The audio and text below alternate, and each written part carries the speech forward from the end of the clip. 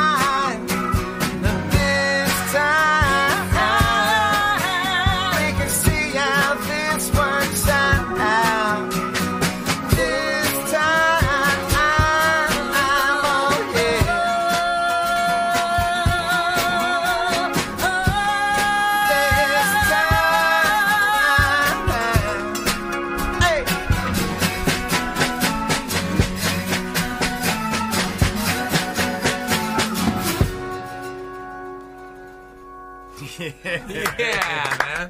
Woo. Wow. Yeah. Great job, y'all. Super cool. So David and I were talking about this. The way all this came about, we'd all played with each other in different bands. David and I have been playing together 10, 12 years in different bands. And Darren and I were in a Petty tribute band together. And our bass player, Donnie, was in that band for a while. And it just kind of grew organically. And so it started out as a Crows tribute band. So it was, David and I were in a cover band that played a bunch of different things. And I wrote Black Crows on my paper, man. I was like, man, it's got such a groove. I'm not going to run away from that. I mean, I found a singer who had an amazing voice that just nailed that stuff. And so that was fun. And then, the pandemic hit and it was like, do we want to keep playing somebody else's stuff? And, we had my family, what we refer to as the Trauma Olympics. And I'm not going to give you the scorecard of all the terrible shit that went down. But I had a lot of free time. And, because I work in medical devices, couldn't go to the hospital, couldn't go anyplace. And so I'm sitting there with a guitar and my wife was going through chemo. And so I would make little videos and just make up songs to try and make her laugh. And so I don't know that she listened to half of that shit. But one of them, which was called Shelter With You, I was like walking around and talking to David. I'm like, that's not a terrible song. Like we could record that. And FPK was doing a big 5-0 tunes thing on their, COVID diaries and all that. So recording during COVID was painful, right? Because it was like, one at a time going in. And we had to be super careful because of my wife's issue and all that. And then it's like, well, that was fun. And then more stuff starts coming out. I hadn't put a record out since I was in college. And David and I would send stuff back. I'd send these terrible voice note recordings. It was painful to listen to me singing. And he'd listen to them. And that song that we just played was intended to be, if you listen to the lyrics, it's just really about hanging out at home during a pandemic because there's nothing you can do. And it's just about trying to wish away time. And it was intended, when we first were doing it, it kind of had this kind of acoustic kind of groove to it. Saturday afternoon, you're day drinking barefoot in the backyard with your dog. It'd be the song that dog would write. And then we got in the studio and then it was like distortion and we can play loud and we haven't been able to play loud in forever. And the album version is great. And I love that, but I always wanted us to be able to do it like this. Now you got it. Yeah. Man. Let David tell you his side of the story. Yeah. So, just doing some cover band stuff for a while. And you start to emulate, as a singer, you try to kind of, catch some of the real vibe of these original songs, and some of it challenge trying to find your own voice. Going from just genre to genre in some cases. These cover bands that we were going with, and all of a sudden we start playing. Well, first of all, Brian and I are both huge Crows fans, but we start playing more and more Crows, and the other bands, or our previous band, just starts to not realize where we were going, but it was easy. It was an easy transition to kind of start doing a tribute to them, just given kind of where I felt comfortable vocally, I think. It kind of, I think we just got comfortable with that, Southern rock kind of bluesy sound. So COVID's one of those things, that kind of thing, that kind of world pandemic, we couldn't go out and play in bars, so we didn't want to stop. And we had a nice practice space we had to give up because we couldn't go in there. And that's when Brian and I have been playing so long, he knew how I sounded. He kind of, I think he wrote to me a little bit. When I would write things, it would be like your voice would be the way the lyrics would sound. So we played together a long time, and that was the voice I wanted to hear. And doing a lot of the Crow stuff, you were talking about the open tuning thing. It's easy to think Keith Richards, and he's brilliant. Nobody writes better songs.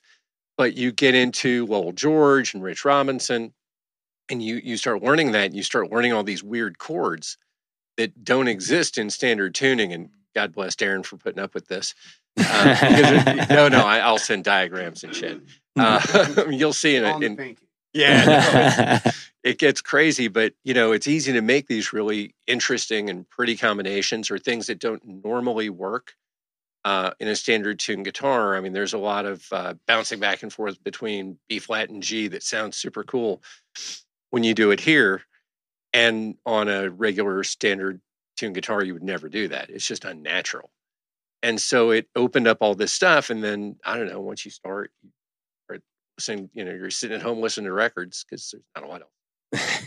And like, I wonder if we could do something kind of in this vein. And, things just, if you've ever written music, you just sit down, you're playing guitar, and all of a sudden you're playing something that you didn't mean to play. And you catch yourself by surprise and you're like, wow, that was cool. And try and remember what it was, or you try and do it again. And then, the iPhone voice notes thing. I was going to say, thank God for voice memos, man. Otherwise, remembering, the days of remembering. Are you out of your mind? Oh, dude. I forgot how to remember. How many times has my wife watched me run out of a room to make a recording of some mediocre guitar riff that I thought up in my head? But then you start listening to other things, you're like, oh, if I took this piece and I put it with that piece, and that's, we have a song, Guaranteed Catastrophe, that I could not figure out the chorus to, and I had something else that was supposed to be the verse, and I was like, no, wait, put those together. Worked well enough for us. But it's amazing how quickly, just how quickly you get the character of a song comes together. Just sending over a voice recording on your iPhone, and then just putting some melody over it, and then doing making some adjustments and stuff. I think the first 5 songs that we recorded, we had never actually played as a band, which is kind of crazy. Wow. And we kind of shopped some of that stuff back and forth, and then finally when we got to a place of comfort with the pandemic, and we finally got together and we got to finish out, I think this, not sequentially in the album, but the second half of that album, actually being able to create it as a full band was super nice. Interesting, man. That is very, very interesting to think about that. Yeah. Half the album is without seeing each other. The other half is in a room or, together, grinding it out. Does it sound like 2 different albums, or does it sound like it? All right. And also, is it set up in that order? Can you? No, it's not in that order on the record because we kind of wanted to sequence mic up it. a little bit. Yeah, it's not in that order on the record. We wanted to sequence it just the way the songs kind of flowed together. But I mean, I remember going out to my deck with a measuring tape. I mean, nope, that's 8 personal, feet from me man. Oh, no. Sorry, okay. That's what he uses the ruler for. I'll have I go metric with that. It helps me a lot.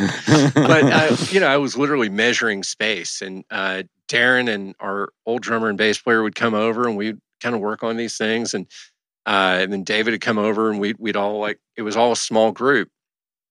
But like David said, we didn't really play all of these songs together until right before the Delta variant, because we were going to play a show at the Melwood Tavern. It's like, well, we get to practice, we get to play, and we'd never played these things together before. They're like, I can't wait to play this with the band. Yeah. This sounds fabulous. Speaking of the band, why don't you all go introduce yourselves real quick to everybody? Go around the room and... you got to go drummer first, right? Because he wasn't ready. His mic, man. That's a true drummer. Put it down, yeah. I'm Jim Becker, and I'm the drummer. And I am the newest member of the band. I've only been playing with them since started rehearsing in October and did the first gig in December. Oh, right on, man. Not even a year deep, huh? Great addition, though. Nice.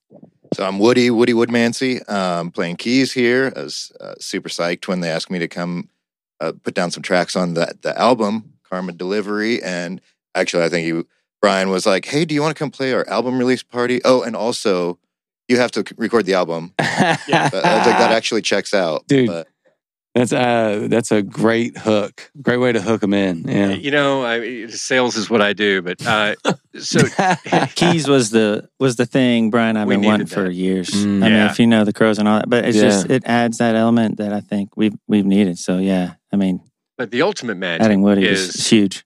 The ultimate magic is sitting between us.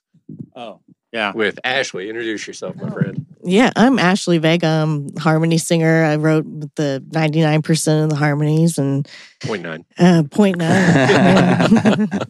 But anyway, it's been great. It's been a fantastic journey, I think, and I have a good space to create that and do a lot of different projects. So this is the one I get to play with the harmonies in. So cool. There's nothing better than a good harmony. No, man. We have another singer that works with Ashley, normally Tony Carroll, who we wish was here, and she's been slammed with work and can't.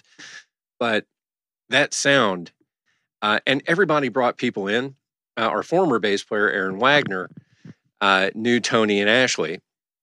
We were like, yeah, you can find somebody that's great, bring him in. And there was a third person who, like Tony and Ashley came in, they've got like this dark hair and they look totally rock and roll. And the other girl looked like she was 16 with blonde hair and a pair of Keds. And we're like, hey, listen, y'all are great. And she's lovely. But this is going to be problematic. Somebody's going to think we abducted her. Right. Well, Tony and I, we worked together at the time and we taught. And then at the same school. And vocal coaches. Nice. I did some of that and then administrative side of things. So we knew each other from that. Aaron comes to the desk and he's like, do you know anybody that sings? I was like, yeah, I do. He was like, do you know anybody else that sings? I said, Tony, she's great.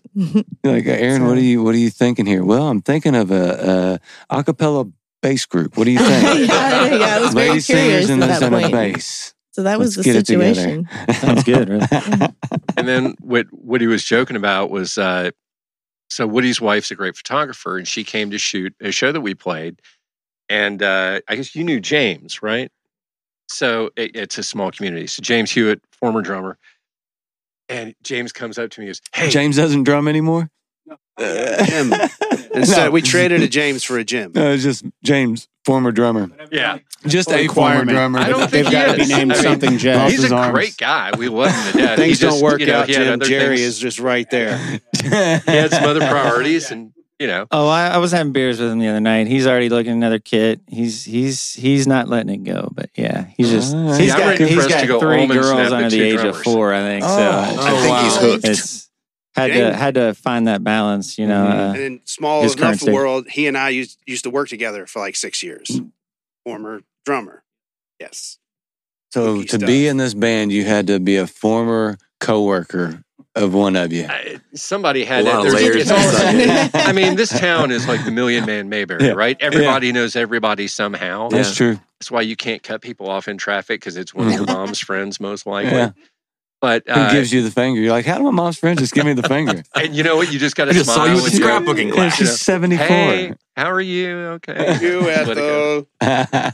I think we need to do like a family tree of all the bands who musicians good Lord. played God. with each other. It's Louisville though, so it's a shrub because it doesn't really branch. So I mean, it's just, Yeah. Well, we've been doing this podcast for, I don't know, almost 4 years now, Brad and I, who's will be back in a couple weeks.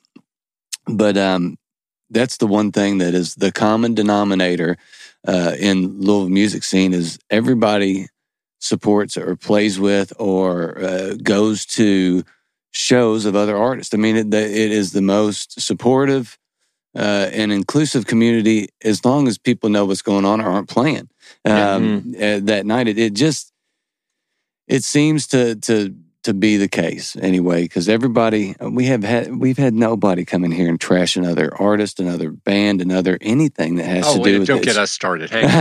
Well, it's just, well, I mean, it is there's I can't think of any time. Everybody's just super supportive of each other, and we've had people in here 4 and 5 times playing with 4 and 5 groups. It's just a very, very unique and like you said, it's a small community. So inside of that small community is a smaller community where everybody just seems to support each other, man. It's been the biggest pleasant surprise on this end of it, being able to talk and kind of get the feeling of that. And, like this guy, he plays all the time and people share his stuff and other musicians support. And it's cool, man. It's been awesome to see. Truly. So, all right, you guys, I'm ready for another one. Y'all want to play another song for us? Do that. All right, give us, what are you going to play? Sure. Oh, this one's called She Gave Me. Yeah.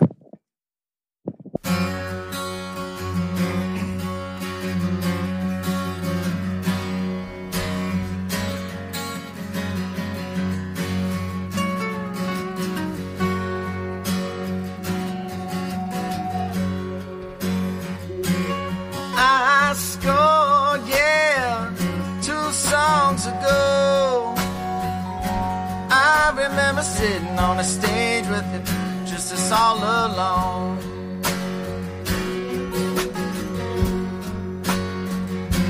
She knew my name, but I never knew her.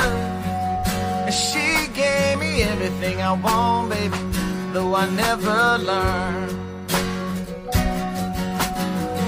For me, in 93,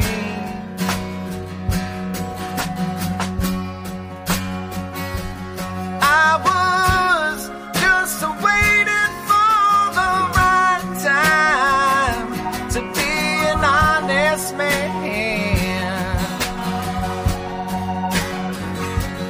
But I never had just one more chance to tell you who I am.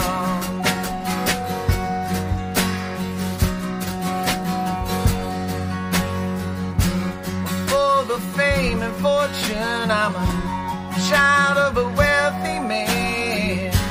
Yeah, where my father was a founder, I found her, yes I did.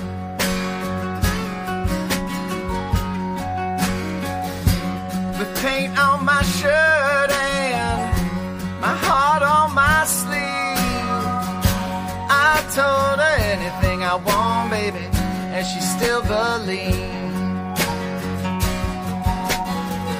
For me,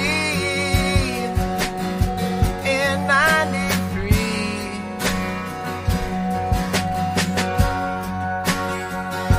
but I was just waiting for the right time to be an honest man.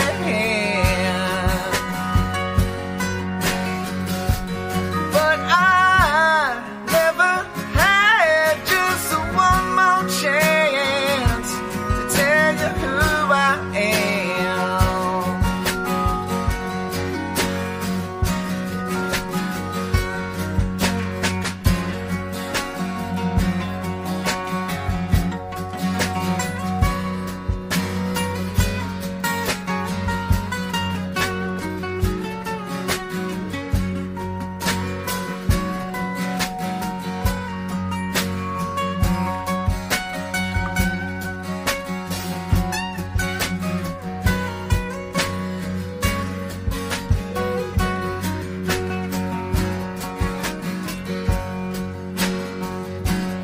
Back home where the grass is blue, I wrote her every day just to say that I missed you.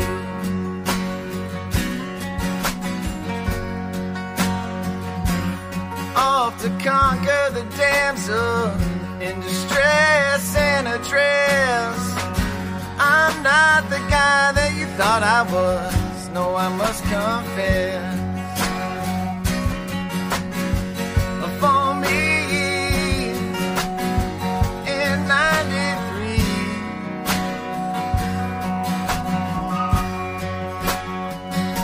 but I was just waiting for the right time to be an honest man.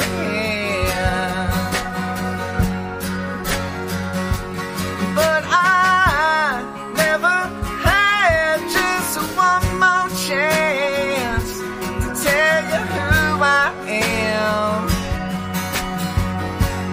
I was just waiting for the right time to be an honest man.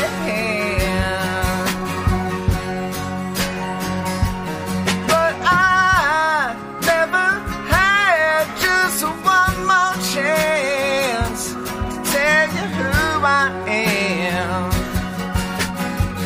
Oh no, hell no.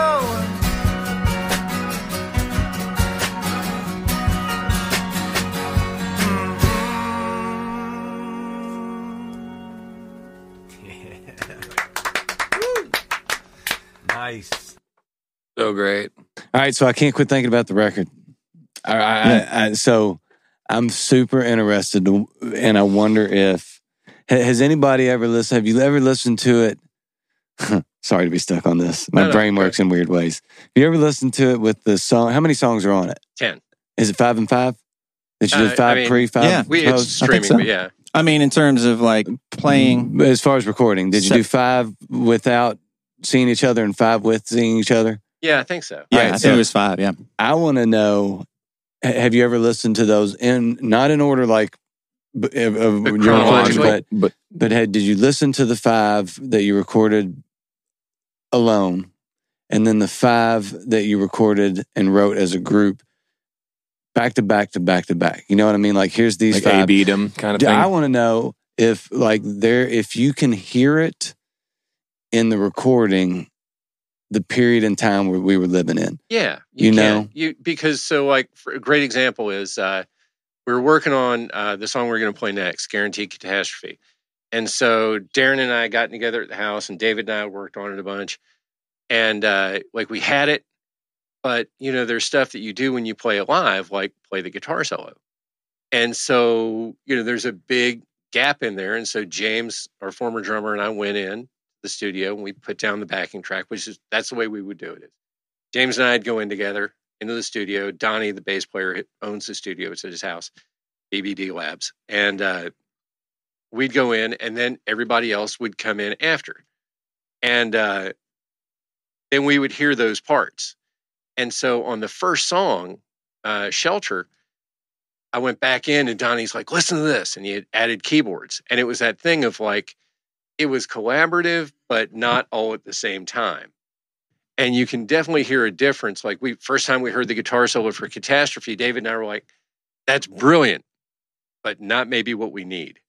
Instead of us working together on stuff where we can kind of, how it is. You play with people, you get the eye contact from somebody of oh, maybe I should do it different. Let me try this. All right, let me say it in a different way, because I don't think that I agree with that. Yes, there's definitely a difference when you layer things in and go in, but I'm just talking about the mood of the songs and the recording itself, because everything vibed into that pandemic. Right. It was just thick. The feeling, everybody wore it, regardless if you didn't want to or it didn't matter. It was just a heavy time. So I'm just wondering, not only did it sound like it was recorded separately with here's this part, here's this part, here's this layer, but does it feel different? Does it feel heavier? And even if it's not lyrically heavier or if it's not musically heavier, is there a heaviness to the 5 that maybe you don't even realize because you've never thought about it or listened to it like that? But I would almost be surprised if there wasn't a difference in those 2 separate 5-song recordings with the overall feel. Yeah, no, there is. And what it is the first few songs were really about resilience, right? We're in the middle of it. Right? Had tons of stuff getting thrown at us every day. Everything's crazy. You don't know what the heck's going on, right? And while that's a theme that runs throughout it, I think that, the first 5 songs were about getting through it. And the last are a little bit more about walking away from it and getting beyond it. Like you listen to a song like Exit the King, which honestly is just about, and there's a whole lot of stuff that goes into where that came from, but it really is just about walking away and saying, I know what it's important to me, and I'm walking away with that. Whereas the first few songs, Shelter, Guaranteed Catastrophe for sure this time, those were all really about, how am I getting through this? So it definitely impacted the way things got written. And then you listen to, and then there were funny songs. High End Lo-Fi Blues is really about me getting drunk on the couch and buying shit on my iPhone and buying records and stuff. Because you're I don't know what else to do. And this is the way I'm going to get through this is, drinking some decent bourbon and buying a record I didn't need and whatever. That's awesome. I bought an RV. Oh yeah. It's guilty. All that. Yeah. Right. We all did a little bit of that. And then you listen to songs like Karma Delivery, the title song. It's really, coming out of all that. But that's the one that probably is lyrically, I guess, the most different because it really comes from an expression amongst my friends when you'd see somebody kind of getting what was coming to them. Karma's the most on-time delivery service ever. And that got shortened to just you'd see something happen and you'd get a text that said, get a picture and Karma Delivery. And I don't know, I just kind of thought up a story from that, and David and I sent stuff back and forth. And that was one where we actually got to go into a room together and play it. And the feel was, I think you can feel the difference in that. I mean, it's a heavy song. It's a harder rock song, intentionally so, but it doesn't feel quite as, it's not quite as sad, even though it's not about happy things. Maybe it's about connection. Maybe those first 5 would feel a little bit more disconnected regardless of what even though you wrote them in the time and you're talking about, being in the midst and getting through. Maybe that's it. Maybe the layers kind of add to what was going on and what you were trying to say. Maybe it worked out better that way. I think that's a good way to look at it. I mean, you look at, we have a song called Can't Slow Down that, it's like the happiest song ever written about a funeral. It's just, it was coming out of that stuff and finding positivity. And so, people look at me a lot with the songwriting, but really it's like I brought the groceries, but we all made dinner together, right? I think Can't Slow Down, Exit the King, songs like that, we had the shell of what was going to go on, some lyrics and hear the chords, and then we'd come in and everybody's got ideas. Everybody of, hey, what if we did this? What if we flip this over here? And that's, I think, why the other songs on the record sound maybe more cohesive, because it's got a lot more insight from everybody else. Mm-hmm.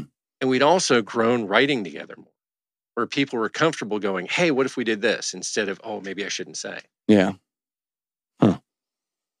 Interesting, man. Yeah, that's another thing that I kind of am learning with the songwriting process is other voices matter when it, you can definitely get stuck in your own thing to where, I spent most of my entire life writing by myself until, the last few years with Brent and then now Dusty and a few other people. And I don't even think it's so much going, well, I want to be the one who wrote it. I don't want a co-writer. It's just, it's such an intimate and personal thing to free what you are writing up to allow another voice. And it's like a trust thing. And it's almost like a trust fall, okay, I'm going to give you this and I trust you not to, step on my emotions or my intent here. And it opens the song up, Yeah, for sure. Especially when you have a good idea and you bring it to a group.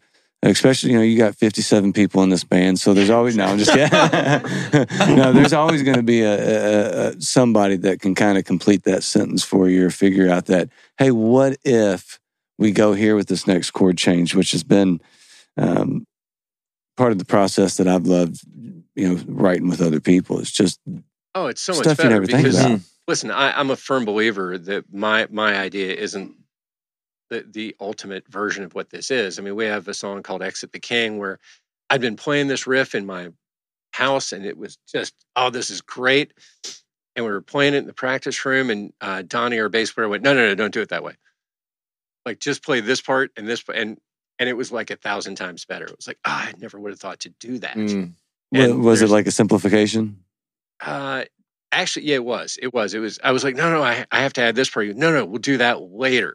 And that made that one part stand out so much more when we did that.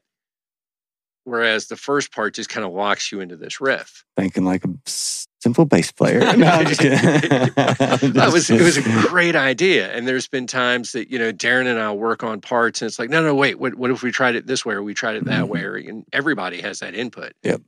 And you want them to. I mean, everybody's coming from all these different backgrounds, all this different experience. I know what I know, but I need to know what they know because they all know a bunch more shit than I do. Yeah. I always say anytime I'm in a room of musicians, if I can be the worst player, then we'll be fine. Well, I've won that battle. Yeah. See, that is a good room to be in because you go, sweet, everybody's better than me. I'm going to learn something today. I'm going to figure something out. I'm stealing ideas from everybody. Yeah. That's why you got to have friends like, Dusty and guys like that. You just cheat off of them. Come on. That's mine now, baby. Plus, I mean, I think, we started off. It's not like we didn't have this intent to create an album even. No. You know, like we just, it was an excuse to play, you know, getting into the studio, even if we had to do it separately and just kind of, you know, give this kind of original stuff a shot. That's interesting. So once we got a few songs under our belt and started to feel some kind of character building and some real sound that we're developing, I think it started to pour out of Brian, you know, and the band a little bit more. Wow. It's wild that you didn't have the intent to make it even. And then once album. you get to that point, there is this kind of point of no return. And like, listen, we've got those 5. I mean, let's do this. Let's you know, this isn't just us playing around. If we've got 5 songs, let's get together and like make a real album we're proud of. I think. I mean, that's how I looked at it. So yeah, that's awesome. Yeah, you take a little bit more pride, I think, as you go along when you have a little intent. It's a special thing to have an album, I think. I mean, that's pretty awesome. Not everyone gets to do that. Big in Germany, by the way. Yeah, huge. Big in Sheboygan. Big in Sheboygan. Well, and then Woody was talking about, you know, we invited him to come in. We had, was it 5 or 6 songs that were still left to do? Yes. What he shows up about with half, yeah. Woody rolls up with a Nord and a Rhodes and like a bank of keyboards. It was amazing, and I was like, "This is going to be so great." And you know, we had sent him the rough mixes of the songs without keyboards, and it was just me and Donnie and Woody sitting in the studio, and I think he knocked out 4 of them in that first setting. Like, what if I did this? And we're like, oh my God, that's brilliant. Yes, do that again. Record that. Make sure we get that. And then we came back and finished it up, and we were kind of under the gun because we had an album release show, because it was like, all right, we better put a date on the calendar to finish this thing. But it having Woody on the keyboards on that took it to such another level, because it was, you know, such creativity and such great playing. Yeah. And it was what it needed. Yeah. It really needed that sound. And you get a player like Woody, you go, yeah, you just record it. Yeah. Go do you. You play whatever you want to play, and I'll sit in here and go, I couldn't even. That's amazing. I didn't know that's what this song could sound like. You know, it's you just. Ashley and Tony are the same. I mean, just like super professional, and you come in and you know, we wanted that. I mean, I'm going to go down to this Baptist church. I'm doing some gospel singers, you know, and when they came in, I was just hoping they had that sound, just that deep, rich sound, and like they just know how to enhance it, you know, like where to fill in, and like, you know, definitely add some more depth to my vocals, you know, since I'm a little higher, and they just know what to do. It's not like a lot of hand holding in that regard with those harmonies either. So one thing that I would hate to do is like, hey, do you want let's work on our harmonies? Yeah. Here's the line I sing. Can y'all figure it out? Yeah.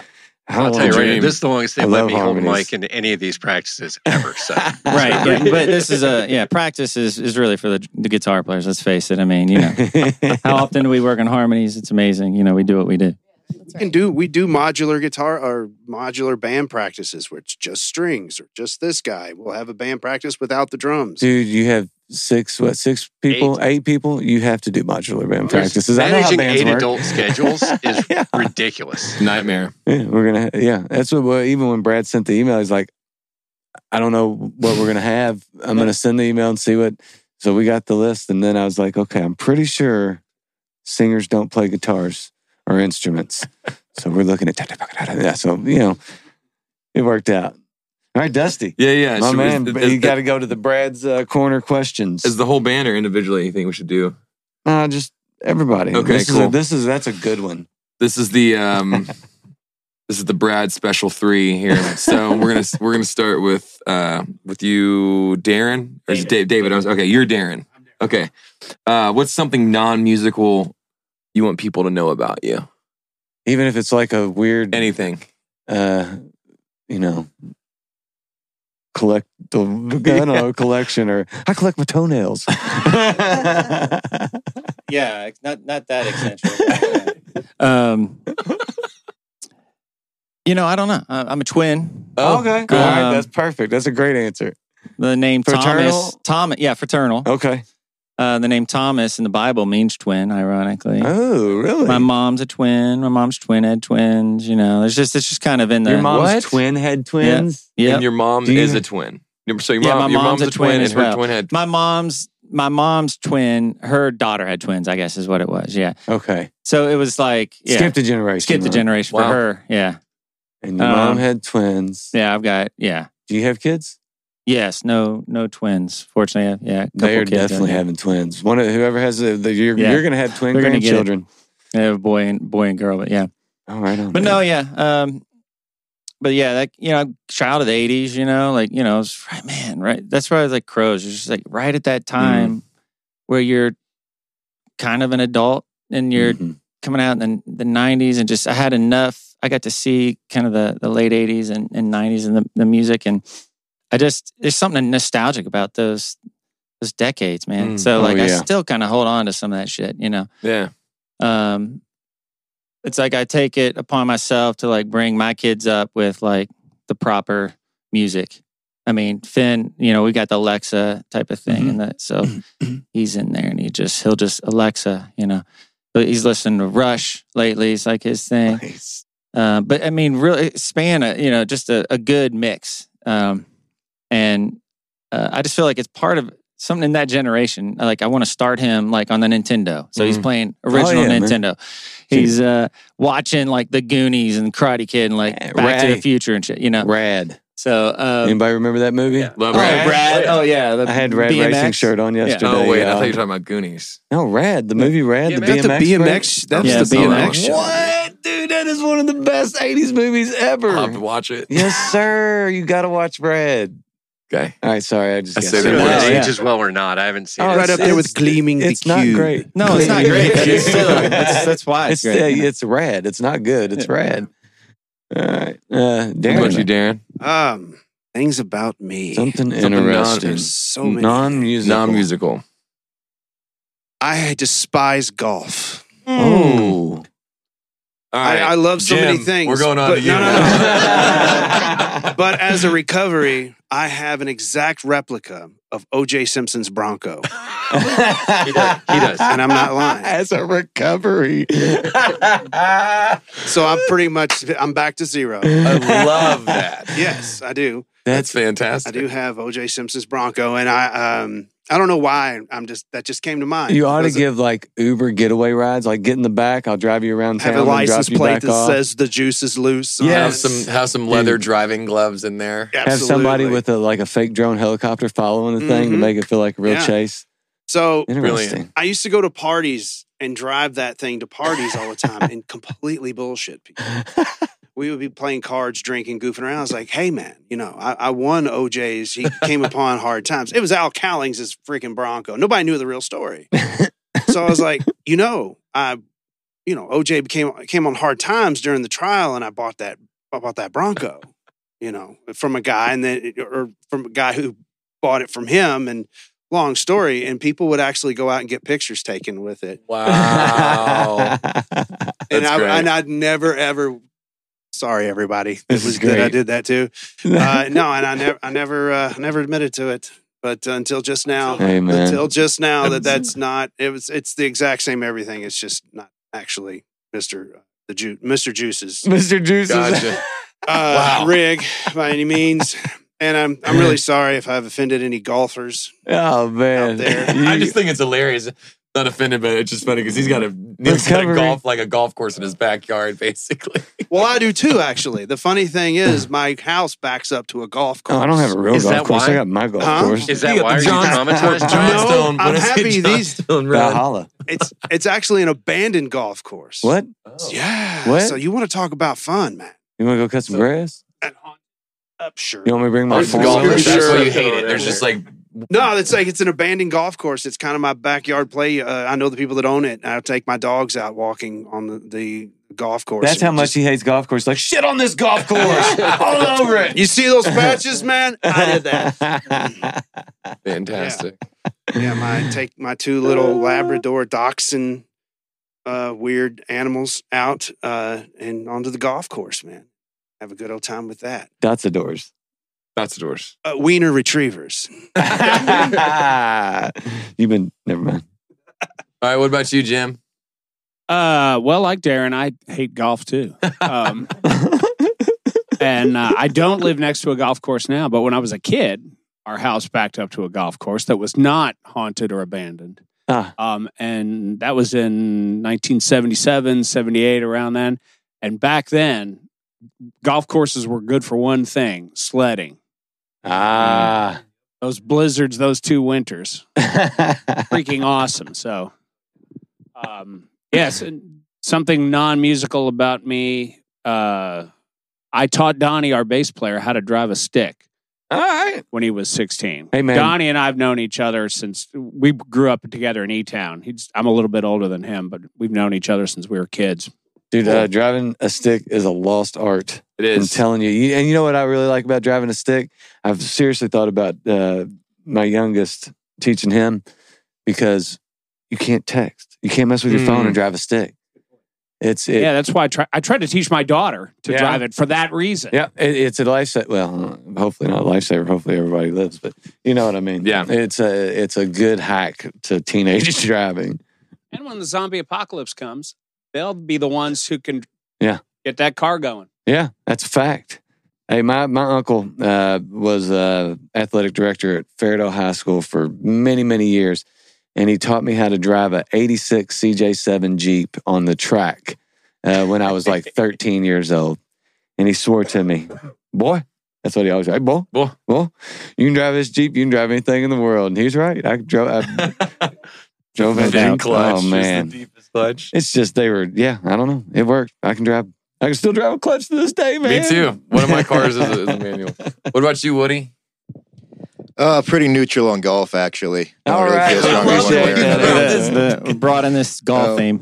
Am I wearing a golf shirt? My interests are so broad. Even my music-related interests or non-music-related interests are music-related. It's just all music. So I'm probably pretty boring like that, honestly. Like I go to concerts. I work on music. I play with bands. I try to write stuff. And so, yeah, I'm uninteresting, I guess. But I don't know. I'm kind of a sci-fi nerd, I guess. I've watched like every Doctor Who episode at least twice. No shit. There's a lot of those, right? Yeah. What's your strategy for a zombie apocalypse? I know you have one. Well, I would hope to be abducted by aliens, or learn how to drive a clutch. Yeah, my brother taught me to drive a stick in his '67 Beetle. Talk about hard to freaking dude. Man, if you can drive that thing. It was a monster. You flip it over, you can take it on that old golf sledding hill of Jim's from back in the day. I do have a collection of, this is also music related, so back to that. I have a collection of Vinnie Paul related memorabilia. Vinnie Paul Abbott, of course. Okay. Pantera, Damage Plan, etc. Hell yeah. Amazing. I have his apron that he barbecued in. It's a Kiss the Cook with Gene Simmons' face on it, and it's got sauce all over it. I've got it it's like the centerpiece in my dining room in a shadow box. No kidding. Done up real nice. So how did you get that? That was sort of an auction, but my wife and I were, she's a big metalhead. I'm a metalhead myself. I don't know how I always gravitate towards like this soul and more rootsy and Americana kind of bluesy music. That's kind of what I always tend to end up playing. But I go home and listen to Slayer. So I don't know how that works. But yeah, we actually, when my wife and I got married, we were married by an Elvis impersonator, of course. And we eloped to Vegas. And then that night we ended up at a bowling alley down the street, Brooklyn Bowl in Vegas, where Hell Yeah was playing that night. Nice. No shit. My wife's in this amazing like black wedding dress. It's like, she looks totally brutal and amazing, and kind of caught the band's attention. Vinnie Paul sent out his drum tech and is like, man, you guys got married, and so we were able to like meet him a couple times. We've got drumsticks and set lists and stuff that he gave us that night.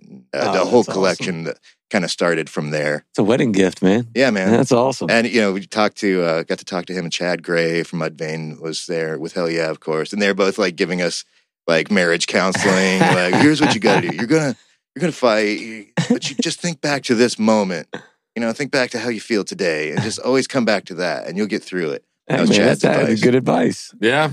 Right on. Right. I'm a professional golfer. No, I'm definitely not. I'm kind of ambivalent about golf. I do have a personal zombie apocalypse strategy, which is you always watch these shows and you see the survivors and they're tired and they're hungry and they're miserable and that looks terrible. But you don't want to be one of the zombies you don't want to be eaten by one, right? So the strategy is day one, you go out, you grab one of them, you bring them in the house, you get them to just nibble on your arm just a little bit. Throw them back out. You wait. You turn into a zombie. You spend the rest of your life walking around looking for snacks. That's what I was going to be doing anyway. You look at the zombies. No stress. No stress. They're not worried about anything. They don't have to eat anything because they're already dead. Huh. All right. I don't know if zombies poop or not. I'm a little worried about that.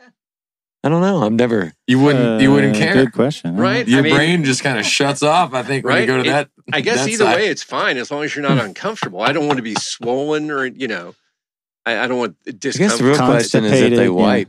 Zombies? Absolutely not. I know this for a fact. You can always grab a hand if you needed one. Ain't going off. Ashley? Oh, well, okay. So I guess a non-musical thing, kind of like Woody, though. I'm involved in a lot of music and different things. I grew up as a classical ballet dancer, so I did that for a good part of my life. So that's like my foundational performance aspect. And I also perform with the Va Vixens. Okay. That's a local burlesque troupe and variety troupe, and that's a lot of fun. I do 3 or 4 shows a year with them. Awesome. So yeah, I could get to sing, I get to do a little bit of dancing, I get to be like the metal gothy person that I am for the most part. Yeah. That's awesome. So yeah, I think that's a little bit of mystery about me, I guess. I looked at your feet immediately when you said ballerina because I just think you like toes. Yeah. That move. Yeah, the point shoes. Yeah. No. I've done it. Yeah, I went, oh my God. Yeah. I just think of breaking toes. Yeah, you'd have to have you like gotta toes work of up steel, to that right? point. I can imagine. Yeah, you kind of do a lot of exercises and decade of training before you like get to that point. Yeah, that's true. Special stuff. So I guess this can kind of be a collective question for the group. Yeah. So have y'all since the I guess pandemic or pre or post, and a lot of y'all have played together before. Can you think of any like nightmare gigs or situations that you all have been in? Let me just preface this. Do not say the name of the bar when you mention the Rocks. Because I like that, dude. All right. Yeah, so I did this. Hey, let me give you the setup. We're playing at a bar. And a friend of mine says, hey, by the way, there's these 3 like limestone bricks on the stage. Don't touch them. I was like, it's like the Spinal Tap Stonehenge over there. Yes. It's so weird. It was a small Spinal Tap Stonehenge sculpture laying on its side kind of. And we never understood, why don't you touch the rocks? I don't know. You just don't touch the rocks. Bad luck. Well, yeah. Clearly it was. The obelisks have juju. But we learned. I learned. So apparently I sat a set list on the rocks. And I didn't know, but these rocks kept an outlet on the stage together. Intact instead of using tools and screws and tape and conventional. We're not saying where this bar is. It could be in any city, anywhere, really. But no, 3 Stonehenge limestone rocks stacked up, and I set a set list on it for just a hot second, and that's the sound that it made. All the power to the stage, the mains, the subs, sound, the lights, everything. Made this horrifying digital death sound really loud. What part of the stage was what area of the stage was it in? Right front of the stage. Why would that? Right next to your it's like, hey, this is a great place to plug in a pedal board. No, we're not going to plug in a pedal board. We're going to plug in everything on the stage. If the scene in A Christmas Story where they've got the one plug just powering everything. Blew the fuse again. That's how that. And so I caught that. That was me destroying everything that night. We finally got it up and running after I don't know really what happened. I loaned somebody a flashlight and they took off, and then I never got my flashlight back. I like late. But you got sound. We got sound, and my Lord, did I not touch those bricks ever again. And ever since then, I'm going to start. That's going to be kind of some of my stage props right there. Is I'm going to start putting some little limestones right in front of me. It was so impactful. It's like an invisible fence for your dog. If we need him to stay in an area, we just put the bricks out. He just kind of yelps. Mm-hmm. I learned real quick. And it's like I was scared of those bricks all night. The whole show, I would just edge away, and just I was already far enough away, but I just like kick my pedal board over a little bit more and scoot over a little bit more. And I was damn near center stage by the end of the show. Wow. I was outside. I don't remember. I had to run some errand, sound checked, and I had to do something. I was going to come back, and I was outside, and the sky lit up, and there was a shower of sparks out front in the street. I don't know how. It was freaking crazy. I got excited for a minute though because I thought my aliens were coming for me. It's this is it. All right, time has come. All right, last question. Who's the last local artist you listened to? Yeah, I went and saw Dave Ernst in the Early Favorites Saturday. I think a bunch of us have been to see the Low Glow quite a few times because most of that band is nice guys. Not everyone, obviously, but like you said, we're all friends with a lot of these groups, and we've all played together. And they make music that we enjoy going to hang out and hear. Cool. Anybody else? Danny Flanagan, little band. He's playing tonight at the Raven. Yes. Yeah. I work with his drummer. And I hadn't really listened to any of their Brian stuff. Cronin? Brian Cronin, yeah. He recorded one of my records a while back. Yeah. Over at Goldsmith, man. Oh, yeah. So, good dude.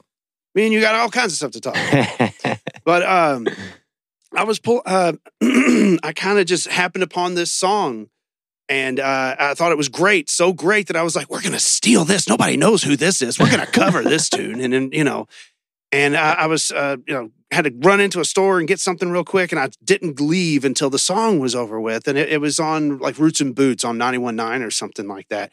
And I'm like, that's incredible. I want to hear that twice before I make it home. And it's little band. It was Danny Flanagan, Jenna Lee. Oh, that's a good song. That is a great song. So yeah, that struck me. All right, I'm gonna have to check that out. Little band. Anybody else? Melvin and the Mistakes. Oh man! All right, I'm back. I'm gonna say, man. Satchel's Pawn Shop are friends of mine, and I like seeing them. They're a lot of like a big Butchertown pub flashback. Oh yeah, that was old Marvin Maxwell, wasn't it? Yeah. Here's a cool one that was new to me. Palomina is what they're called, based out of Louisville, and it was. It's hard not to name drop my own bands because that's the only time I ever get to go out is when I'm playing. But it was Drift City, who I play with, Hawks, and Palomina was in the middle. And man, they were so cool. I think they're based out of sort of the Portland area, down northwest Louisville, and real spacey, psychedelic, but just super interesting songwriting. Those guys are cool. Cool, awesome. I have to check that out. Midnight Lounge Crew. Oh yeah, love those guys. They're fantastic. Yeah, I heard a lot of things I think I know the guitar player. I saw the guitar player checking Ashley out. I saw them just last week. Yeah. I think we had a gig with them, didn't we? I just went and saw Overload and Wild Ride and American Bombshell, and that was a great show. Cool. Where was that? Metal band over in Losers 812 in You Jeffersonville. have to check that place out. I've seen a lot of my friends have played there. It's a lot of good bands go through there. So right on. Well, y'all want to play another one for us? Yeah. All right, what do you got? Yep, you got it. It's called Guaranteed Catastrophe. All right.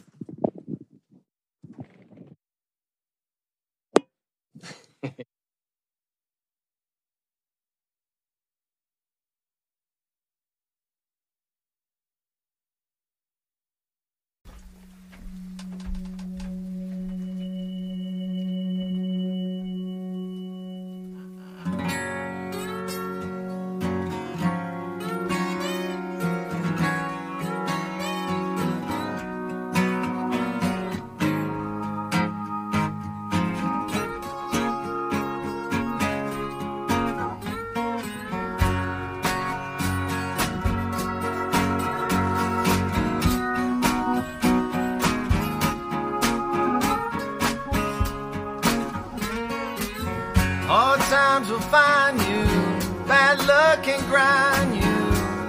and they'll break your mind if you let them, and oh, you'll let them sometime. As I look around here for what I need, and I don't need authenticity, no, no, not at all, oh, no, no.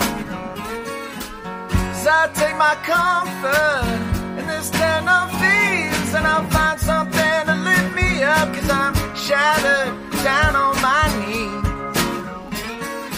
We're all waiting to see my guarantee catastrophe.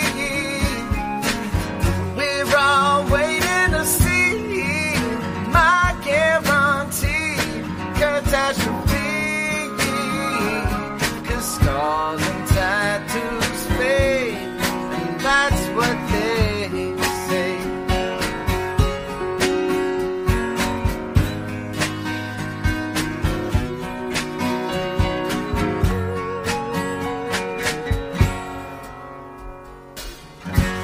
You know I don't know when we'll see the sun, the horizon spread out before you. Just open your eyes. My aimless ramblings, some of you that shambling hands, not too spun out to say, but I'm faded, not gone away. We're all waiting to see my guarantee catastrophe. We're all waiting to see my guarantee catastrophe. 'Cause scars and tattoos fade, that's what they say. Oh yeah, that's what they say.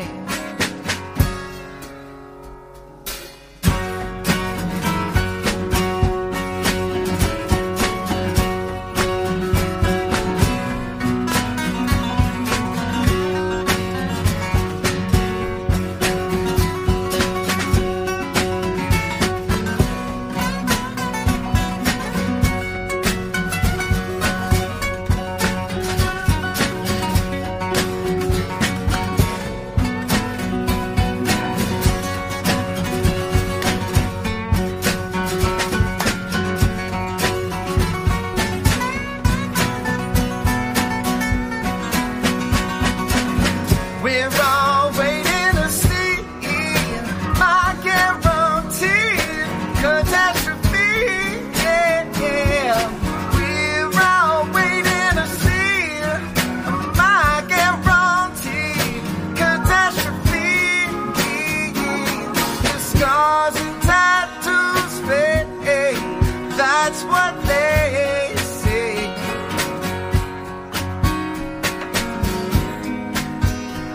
Oh yeah, yeah, that's what they say.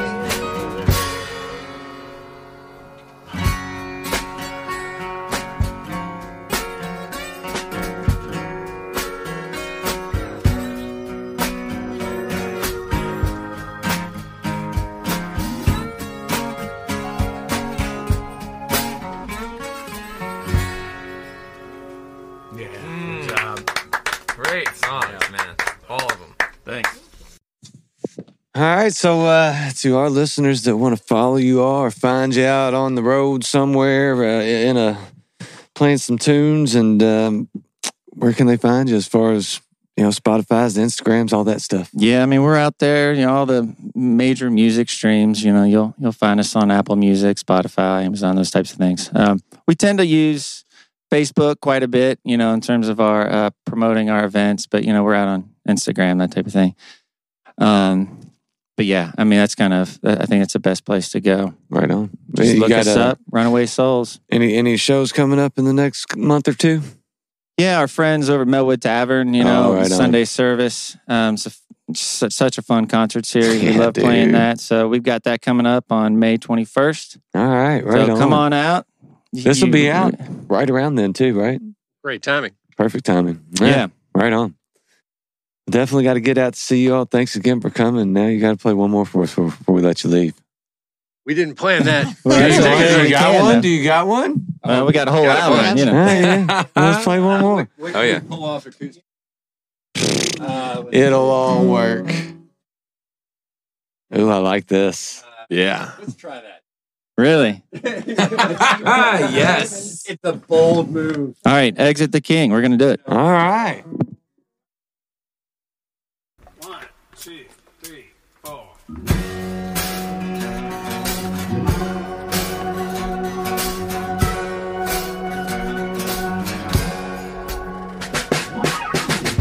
When it all starts to fade away, right before my eyes, was this all just a fantasy? Another space and time. As this palace crumbles, was it all in my mind?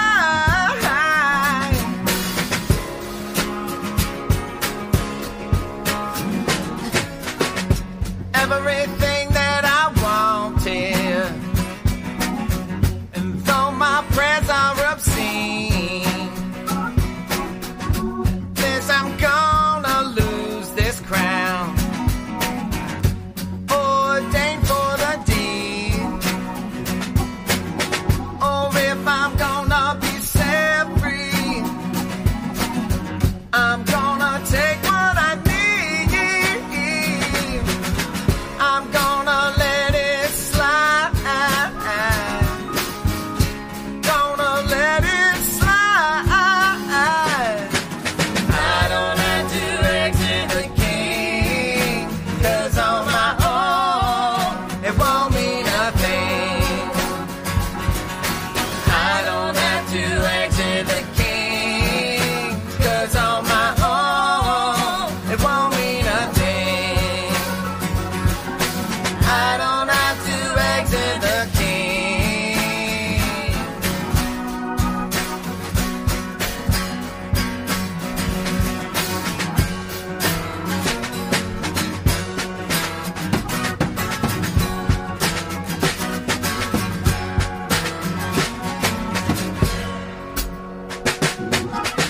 And from the top of my mountain, we can watch it all burn down, and raise a glass to what used to be, and raise another to me. So grab my flag as we walk away to end this jubilee. Does it really matter? Yeah. Matter anyway. I don't have to exit the king, 'cause on my own it won't mean nothing. I don't have to exit the king, 'cause on my own it won't mean nothing. I don't have to exit the king.